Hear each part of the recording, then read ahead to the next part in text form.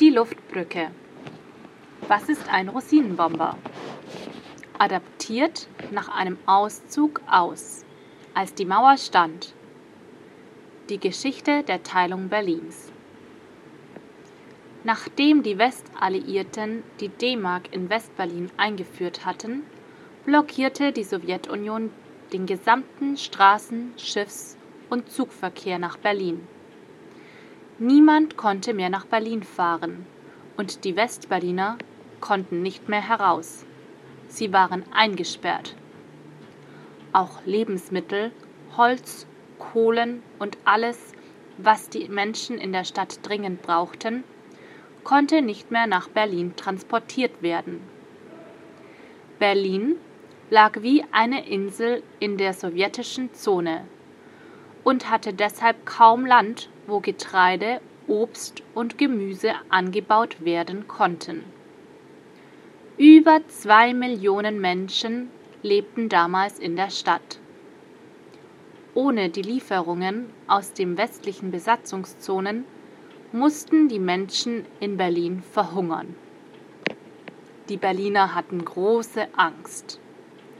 Was, wenn die Amerikaner und Engländer auch mit Gewalt auf die Provokation der Sowjetunion reagierten? Würde es dann wieder einen Krieg geben? Oder würden die Westalliierten Berlin aufgeben und der Sowjetunion geben? Die Westberliner hatten Glück. Die Amerikaner ließen Berlin nicht im Stich. Aber sie wollten keinen Krieg und reagierten nicht mit Gewalt. Sie hatten eine viel bessere Idee. Sie bauten eine Luftbrücke.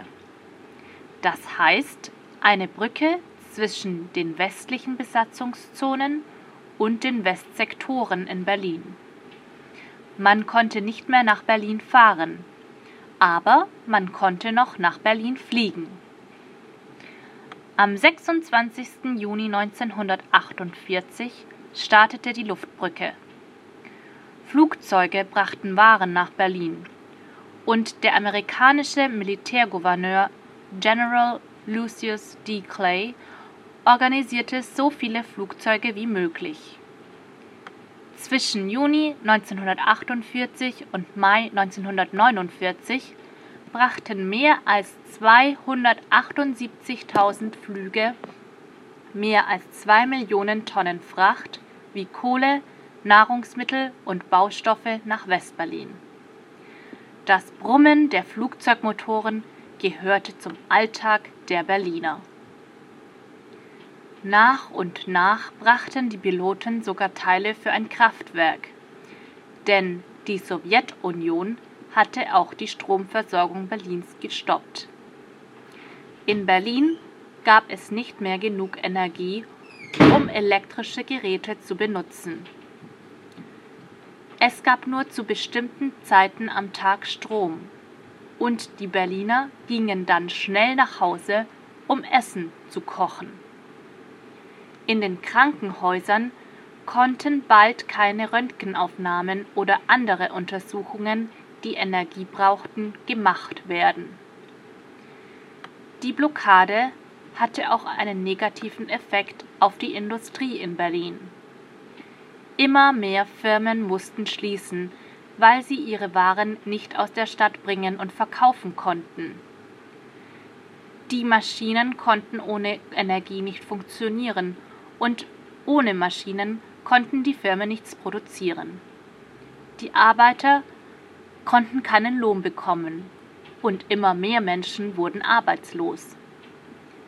Die Lage war furchtbar und die Westberliner konnten nur noch durch die Luftbrücke überleben. In der Weihnachtszeit brachten die Flugzeuge noch mehr Hilfspakete. Viele Familien, vor allem in Amerika, hatten Päckchen gepackt mit warmen Kleidern, Mehl, Konserven und Süßigkeiten.